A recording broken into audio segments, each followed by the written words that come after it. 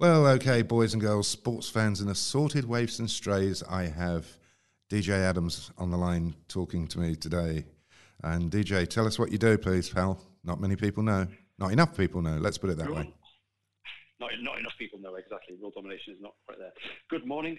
Thanks for having me, Dan. My name is DJ Adams. I'm working for SAP in the developer relations team, in the sort of the wider team. And then within that, there's an evangelists sub-team, and I'm one of the evangelists alongside about another 9 or 10 colleagues around the world. Yeah. And I'm doing evangelism stuff. Evangelism, advocacy, developer outreach. I think pick your term. Right. I can't say that I'm a huge fan of the term evangelist because it always has images of me of somebody getting nailed up on a cross at some point in time, which doesn't sound like a great idea to me. Yeah, there is definitely this sort of connotation with preaching and is it Billy Graham? I always think of Billy. Is it Billy Graham the name? I can't remember. Yeah. I always think of Billy Graham when I think of evangelism, which is why, for example, on my LinkedIn, I've put developer outreach and advocacy, because I think, especially, developer outreach is great, and I think people understand what that phrase means. I'm reaching out to developers, but advocacy is a great word, in my opinion, because it means, to me, advocating on behalf of external developers in the SAP ecosphere internally to SAP, but also advocating on behalf of developers inside of SAP outwards. Sort of trying to bridge that gap, as it were. And actually today was a really good example of that. What a link! Today was a good example of that. Yeah, maybe we'll talk about that. Yeah. I think I prefer that because. One of the complaints that I hear from developers is there's just too much marketing and not enough stuff, right? And when you talk in terms of advocacy, that I would imagine would resonate with them far more closely than, hey, here's my come to so-and-so moment, right? Yeah, exactly. I mean, I think there's definitely a degree of, with a small m, marketing required to get the word out. Yeah. Again, I've experienced that recently with getting the word out about the live stream episodes I've been doing and everything. So there is definitely some amount of marketing and so on to sort of let people know what's going on, because not everyone on Twitter all the time. Some people aren't even on Twitter at all, for example. But yeah, as a developer, whether I'm working for SAP or not, as a developer, my brain is tuned more to advocacy style output than what I would call evangelist or marketing output. Sure. There's a natural tendency for developers to relate to, trust more people who are talking to them at their level. Yeah. Talk to me about the live stream thing that you're doing. I mean, you've launched that quite recently. What is that about, and how's it going? So yes, I launched it this year. Launched is a big word, but yeah, I suppose I did. So live streaming, for those who don't know, is basically you're doing stuff. It's like a screencast. It's like a screen recording. It's like a recording that you might put on YouTube for people to watch, but you do it live. So it's a broadcast approach, and there's a number of different live streaming platforms. The most popular of which, and the most accomplished from a feature point of view for broadcasters and subscribers, is Twitch, and that's what I'm using. Live streaming is, I think it started out in the gaming world where people live stream a lot of, they play games and live stream them, and other people watch. I'm not quite sure I understand why, but I can sort of get it. I guess they don't get why we live stream coding.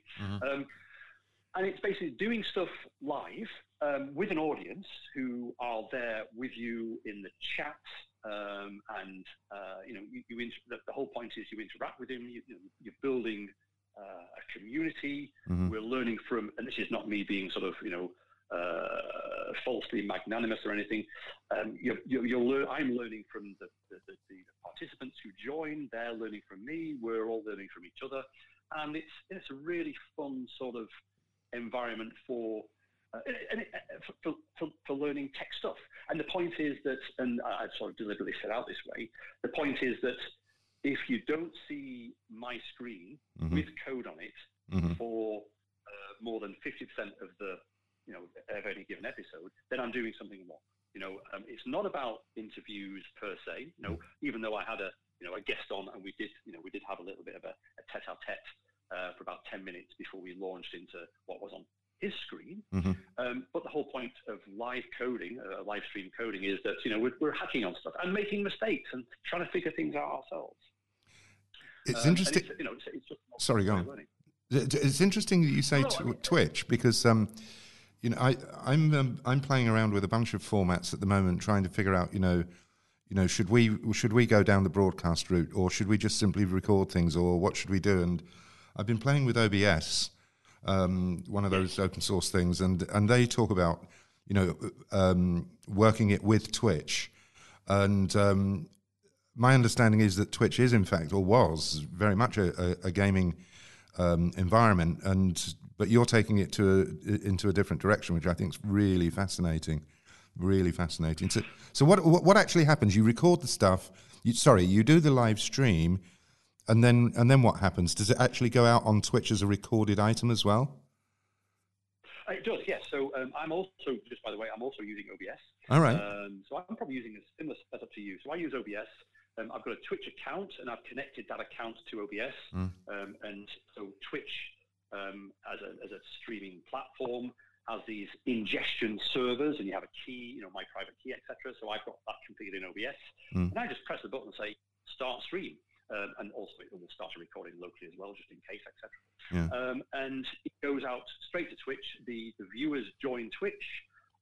They follow me. They see the stream live in their Twitch viewer. They've got a chat window as well that they can chat with each other and with me. And there's all sorts of features like I can create this series and information about the series, information about the episodes. They can get reminders and so on. It's all sorts of different things you can imagine. And so it goes out live, but also Twitch, the platform itself, records the live stream, so it's available immediately after the broadcast. Right. We're also planning as well, as in SAP DevRel, planning to make those videos also available on the SAP developers YouTube channel, just because why not? But the streaming itself, is definitely a Twitch platform thing for me. Yeah, and I also find it fascinating. It's not just me. I'm not pioneering this live streaming of coding on Twitch. There are many people who have gone before me, and I'm following in their footsteps and learning from them as well. I mean, one of the people that I follow now on Twitch, a live coder, is Sue Hinton, Noobcat, and she wrote a blog post which was really influential. Lessons from my first year live streaming on Twitch, and there's lots of other people as well that I've learned. Everything that I do, I've learned from them, and so there is definitely a growing community momentum on Twitch in the science and tech category, which is all about live streaming programming topics. Okay, so you're going to be able to put it out on the SAP YouTube channel, which is great. How about having it available in the SAP Community Direct? In what's it called these days? SCN or whatever it's called? Yeah, well, in the SAP Community, got it right first time. So there's no reason why not, apart from the fact that one of the reasons for me as a consumer, one of the great reasons for putting on YouTube is that there are various tools for managing playlists and watch later, and also downloading stuff. Sure. YouTube Download, for example. And one of the things I love as well, and you can do this on the Twitch recordings, but YouTube works even better for me for watching pre-recorded stuff. I'll go into the living room or the studio or whatever, use my Chromecast and cast the whole thing to my big TV so I can watch it there. Personally, I don't see much reason for putting it on SAP Community as well. I mean, I can see definite reasons for writing about the episodes and pointing to YouTube. But hosting and being able to stream and cope with the demands of people, lots of people trying to pull this information down, stream this video live. Stream this video multiple times from the SAP community website, is probably a strain on the servers that is not necessary and something we don't want. So right. Why not use YouTube? What it's built for. Yeah. What I was thinking more in terms of, though, was maybe some sort of transcription of the key points that come out of a particular live stream more than anything else. Yes, no, that's a really good idea. In fact, I was discussing with a colleague of mine, Maxi, just after the stream this morning.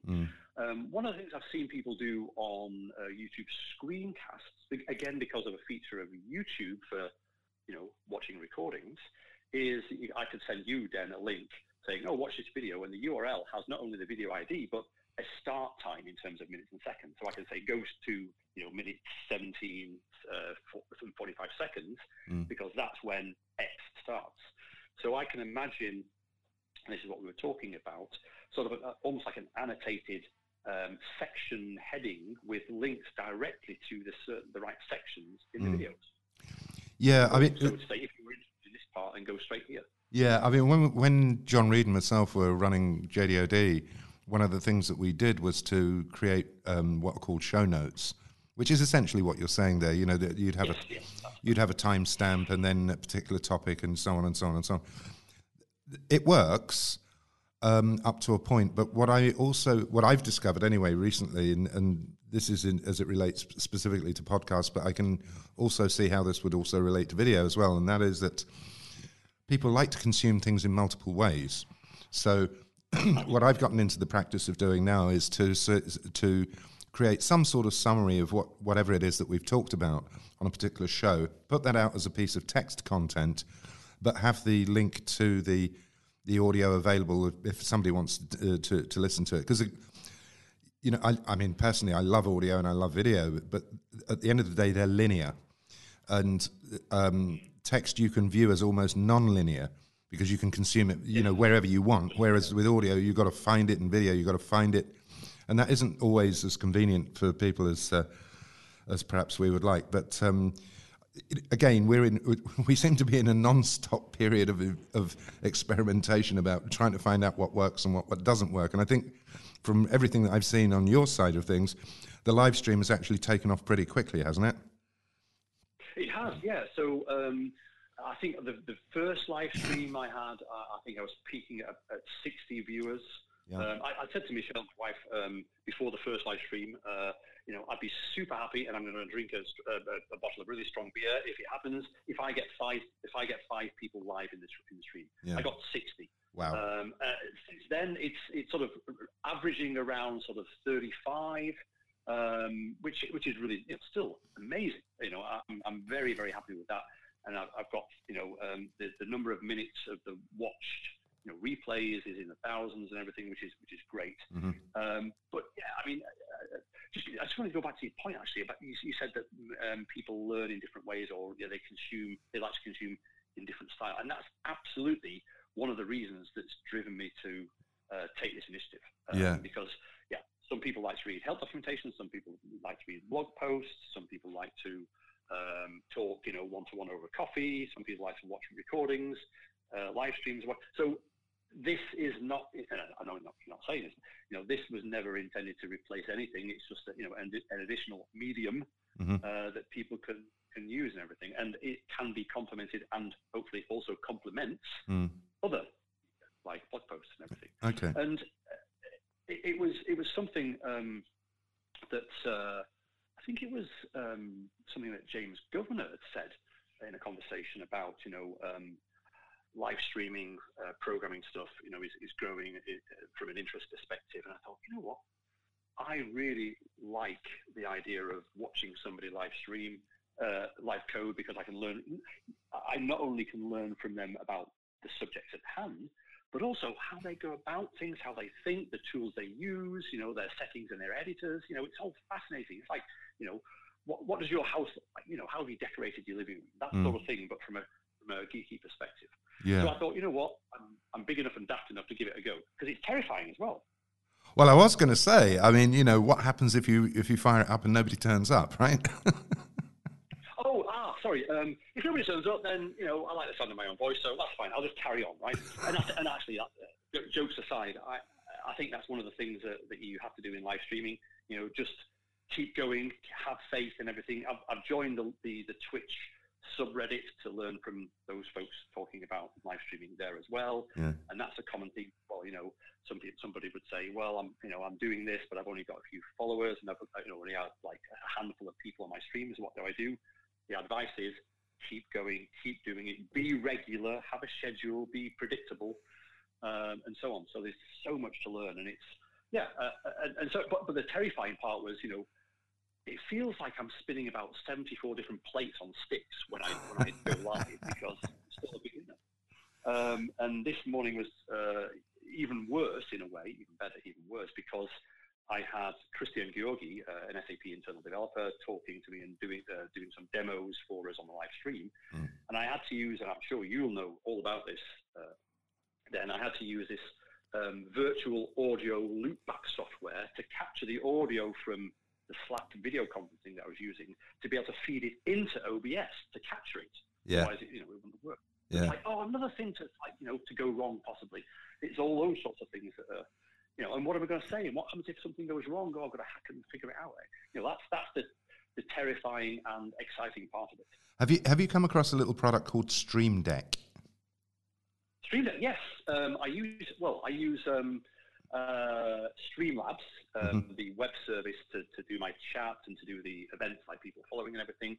And I'm this far, I'm holding my thumb and forefinger about an inch apart. I'm this far from buying myself the Stream Deck. I saw on the picture you tweeted the other day, actually, of your nice desk setup, that you had a Stream Deck. I do. That's the Elgato hardware, physical buttons that are dynamic and programmable. Yeah, that's right. I mean, the thing with Stream Deck is that you have, it's essentially like a mini mixer. You could almost think of it as a mini mixer. And so what you can do is you can program each button to accept a specific input, and it might be, I don't know, it might be Twitter, it might be something from another feed, it can be whatever you want, basically. And that in turn can then be fed into OBS, so that you can effectively set up what amounts to split screens and all sorts of things that enhance the video as you're going through. And the theory is that it makes life a little bit easier. It does make life easier, that is for sure true, but the more you go into this stuff, the more I find that you have to spend a little bit more time planning than perhaps you would have thought. It's no longer the case, switch the camera on, let's go. It's, okay, well, what are we actually going to try and do here? What would be the best way of achieving it? What kind of things could we bring in that would be useful? How are we going to bring them in without the screen looking terrible? There's quite a lot to think about, and very much like yourself, I spend a tremendous amount of time on YouTube trying to dig up how-to or those kinds of video that are going to show me how to get from here to there. Because like just everybody else in this game, we're learning, aren't we? Oh, goodness me. I mean, I spent most of the time I took over Christmas trying to get my head around things like, which I now know, but I have no idea of, I even had to know about, video encoding, bit rates, screen resolution, scaled resolution, scaling software, just to get everything right so it looks good and is readable, and so on. So, but you made a really interesting point about, equipment and, getting deeper and deeper into this whole thing. You see some streamer setups, like you say, you watch YouTube and you're trying to learn from people, and they've got whole studios and different lighting and green screens, with the chroma key and so on. But at the same time, I'm trying to balance that with, well, for example, the 15th of March next month, I'm going to be attending and speaking at SAP Inside Track Maidenhead. Right. It's a Friday, so I wanted to still be able to do my live stream, but all I have is my laptop. Right. So, I don't want to go too far with becoming reliant on extra equipment that I won't have with me all the time. So it's a balance. Yeah, the good news though here, DJ, is that life is a lot easier these days than it used to be. Okay. Oh gosh, yes. Yeah, I mean, if I look at the setup that I've got today, I mean, the question was put to me, well, you over the years you've accumulated so much stuff. I mean, I've got stuff all over the place, right? Variety of mixers, a variety of mics, a variety of this and that and the other, and cameras and goodness knows what, and lighting. And what I did was, because I knew that I was going to be moving into an office a proper office environment and away from the house, I just thought, you know what, let's try and rethink this for where we are in 2019, not with the kit that I've accumulated since 2004 or whatever the heck, yeah? And that's led, even though, you know, you look at the desk here and you think, my God, there's a lot of wires here. And there's a lot of equipment here at the end of the day. It's a heck of a lot less than we used to have. And it's a heck of a lot simpler to operate. And for instance, I'm recording this right now using a piece of hardware which I really, really like, the Rodecaster. And the reason I like it is because I don't have to muck about with what's called mix minus, so that, you know, I can talk to you over the phone, record it at the same time without you having the feedback problem that otherwise arises. And just for that feature alone, you know, it was worth every penny of the 500 odd quid that I paid for it. And also because of using services like Zoom as opposed to, unfortunately, Skype, which, you know, whether any of us like it or not, just hasn't had the developer time as far as I'm concerned, means that I get clean recordings. I can see what's going on. I have very little editing work as a result of this, which is a huge bonus. And it all just works, right? Whereas years ago, you really did have to know an awful lot in order to be able to make any kind of conversation of this type available and recordable in decent quality. So, the investments have not been trivial, but they've been absolutely worth it. But I totally take your point about how the heck do we put this stuff on the road. Good luck with that one, is all I'd say at the minute, DJ. Yeah, exactly. Yeah, no, I mean, I'm thinking about that sort of in the background all the time.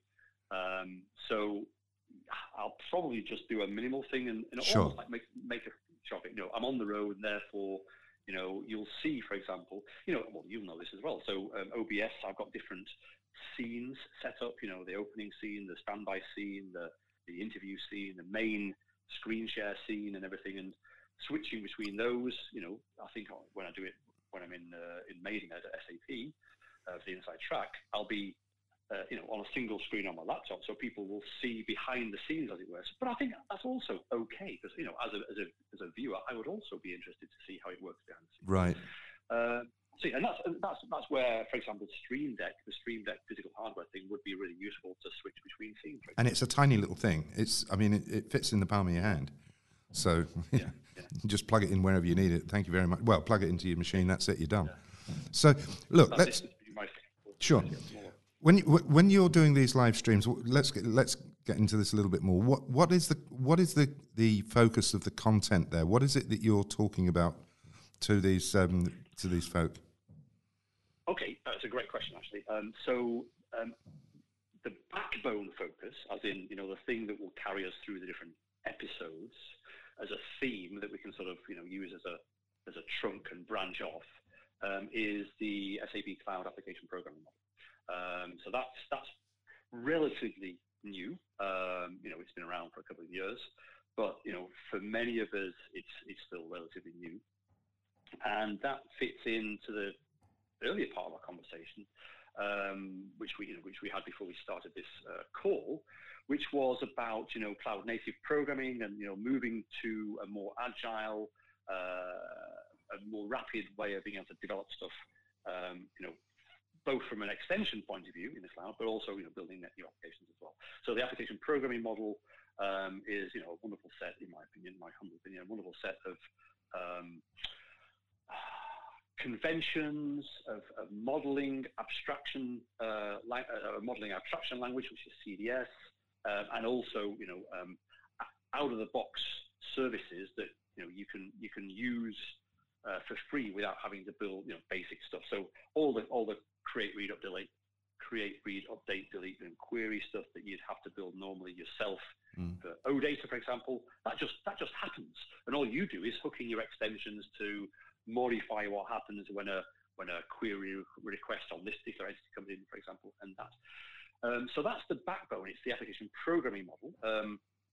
We're looking right now at the Node.js flavor. You know, the application programming model is a model in and of itself, and there are, you know, different flavors that you can use. There's Node.js, JavaScript, and Java. We're looking at the Node.js one because because JavaScript, but also because one of the really nice things that I like about the application programming model is it sort of it has an opinion, as in it helps the developer work their way through the myriad options and so on, and has an opinion on those sorts of things, which is great, opinionated. In the same way, for example, that Ruby on Rails was like this opinionated convention over configuration framework that really accelerated a lot of developers' workflow and development facility, because it showed them a suggested way.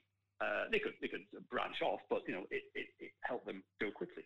But it also, because it's also unopinionated, as in it doesn't dictate what development environment you use. So we started out with Vim, then now we're using VS Code, Visual Studio Code, which is a great piece of software.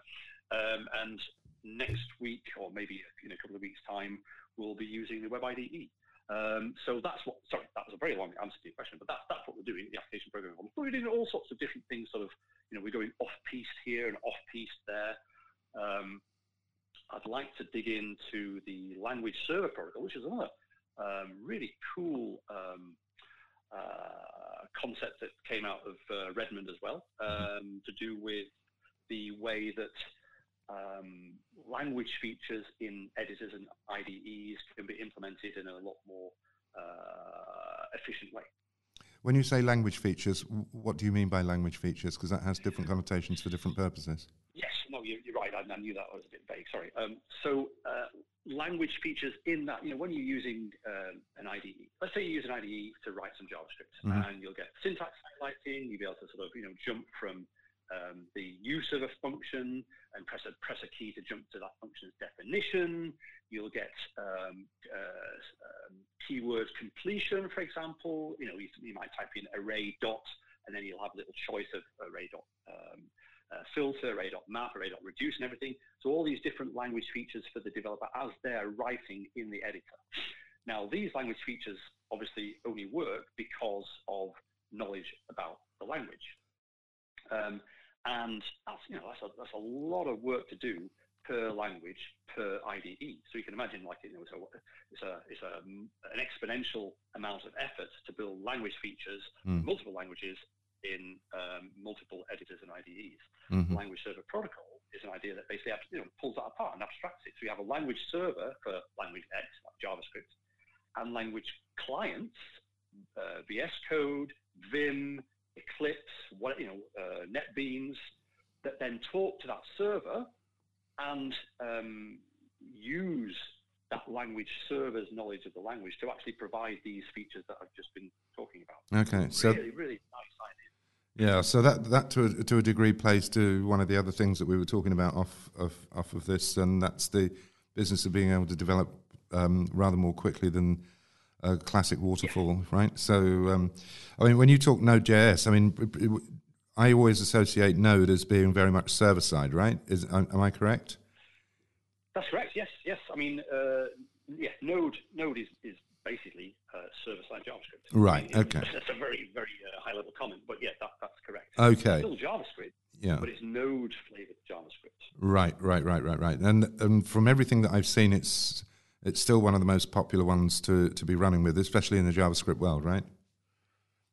It is, yes. And I think it appeals for a number of, it appeals to me, for example. I can't speak for anybody else, but it appeals to me for a number of reasons. One is that, when I build front ends with UI5, for example, I'm writing JavaScript. And therefore, when I'm building a back end, I'm using the same language. It's obviously, less strain on my poor little brain to switch languages between front end and back end. So that's a plus. Secondly, the Node development community has come up with so many different useful packages that are managed by this thing that I'm sure people have heard of called NPM, Node Package Manager. That there's a whole industry of people building packages and making those available. That's also a very useful thing. So let's say I want to build, I want to spin up a little web server, write it in Node. I'll just install the Express package. It's a very nice, structured, formal way of building projects and bringing in dependencies and development Okay. Let's just switch gears a little bit here, DJ, and talk about open source in a perhaps a broader context, because you know, for some time now, your company has been talking about wanting to support, or actually supporting, open source. And my initial take on it was, well, yeah, okay, anybody can throw a bit of money over the wall and say, hey, we're supporting open source, but open source support really means a lot of code. And again, when I was looking at it in the early days, it was like, well, yeah, okay, there aren't a huge number of SAP repositories sitting around in GitHub, but from what I can understand, that's changing quite rapidly. Is that something that you're seeing as well? Because I know you're an open source fan. Well, you got to be if you're going to be using the technologies you are. But what are you seeing now? Yes. Yeah, I mean that's very true. Yes, I am seeing that. I mean, you know, SAP has a lot of history with open source, and you know, I could really, I'm sure you won't. I won't be doing any favors by reeling off the normal stuff that people reel off about that. You know, about biggest committed to Eclipse outside of Eclipse Foundation, blah blah blah, which is great. But more specifically, the stuff that you're referring to, yes. I mean, there's the SAP, github.com/SAP user or a project, and we're seeing more and more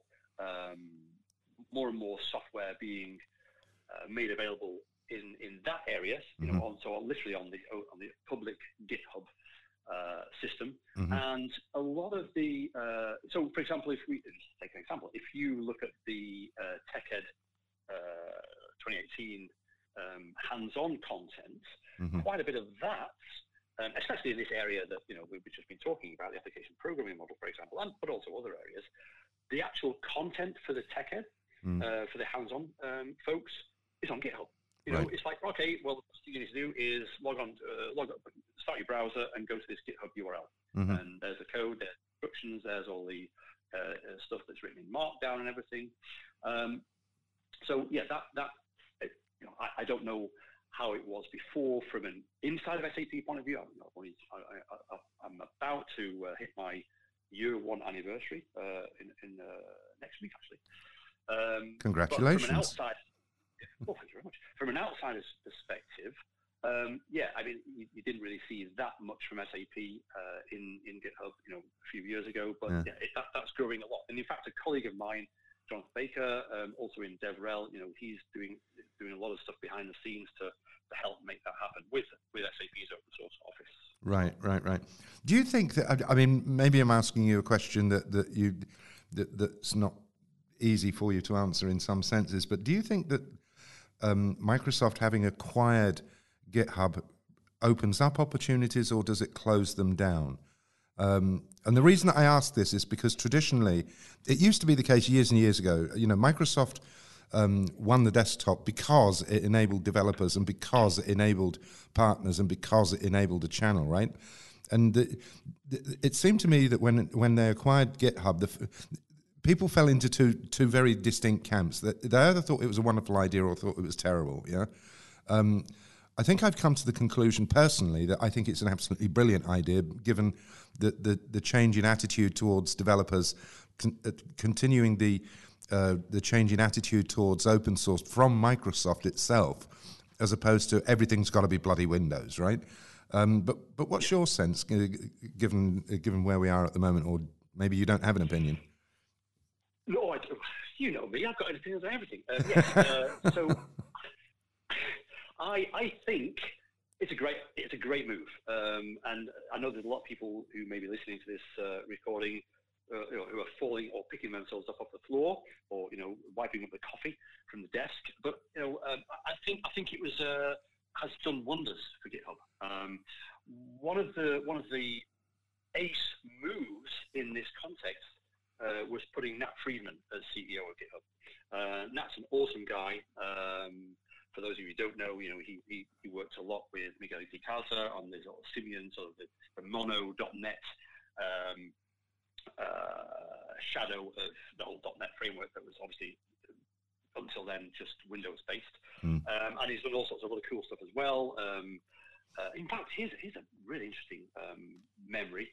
He did this thing called Dashboard, which is this sort of context sensitive thing that sat at the side of your screen and showed you stuff that was related to what you were looking at on the rest of your screen. And I built an extension for that, and this was like 20 years ago.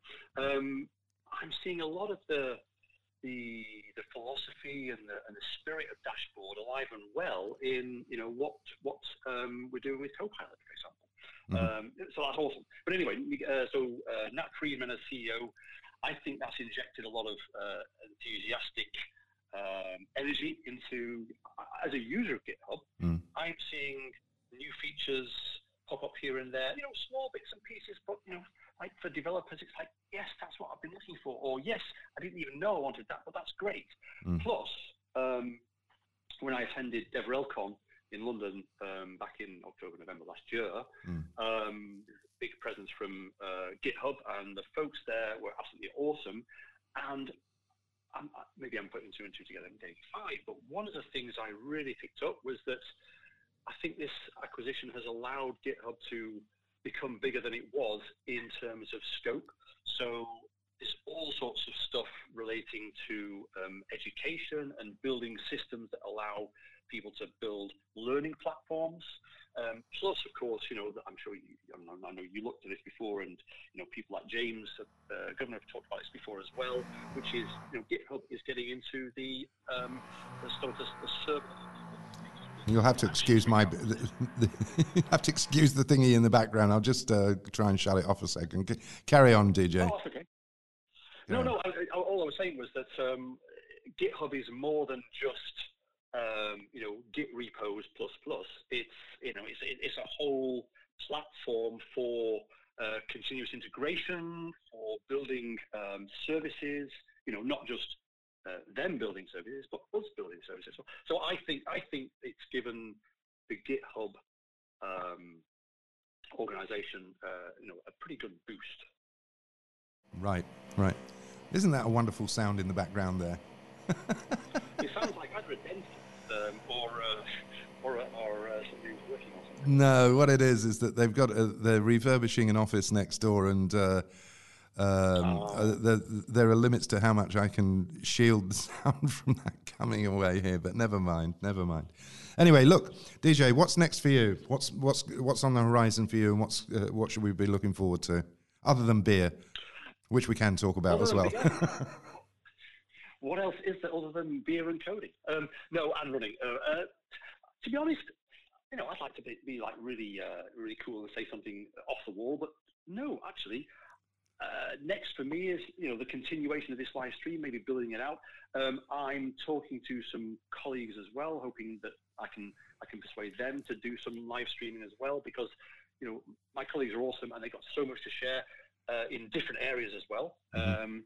But yeah, just more of the same. I mean, one thing I really enjoyed last year was my Monday Morning Thoughts series of blog posts, which sort of became a weekly series almost by accident. Yeah. And I enjoy doing those. So I'm going to enjoy making this into a regular thing. One thing I do want to do is do a live stream schedule where I manage to catch the US, because I deliberately chose the schedule at 8 a.m. on Manchester time, so I can catch Europe, India, and Australia. Yeah. But of course, I'm missing out. So I want to do a US sort of edition. Are they ready for it? Are they ready for it, do you think? Well, I hope so, because they're going to get it. I think they're definitely ready for it. Yeah. So yeah, just more of the same. Keep on running, keep on drinking, keep on hacking, keep on streaming. Well, that sounds like a great place to call this particular show to a close, DJ. And I know that you've got things to do, and so have I later in the day. It's been fantastic talking with you. We've covered an awful lot of ground. Hopefully somebody gets something out of it, right? Hopefully. I did, certainly. Thank you, Dennis. Brilliant. Okay.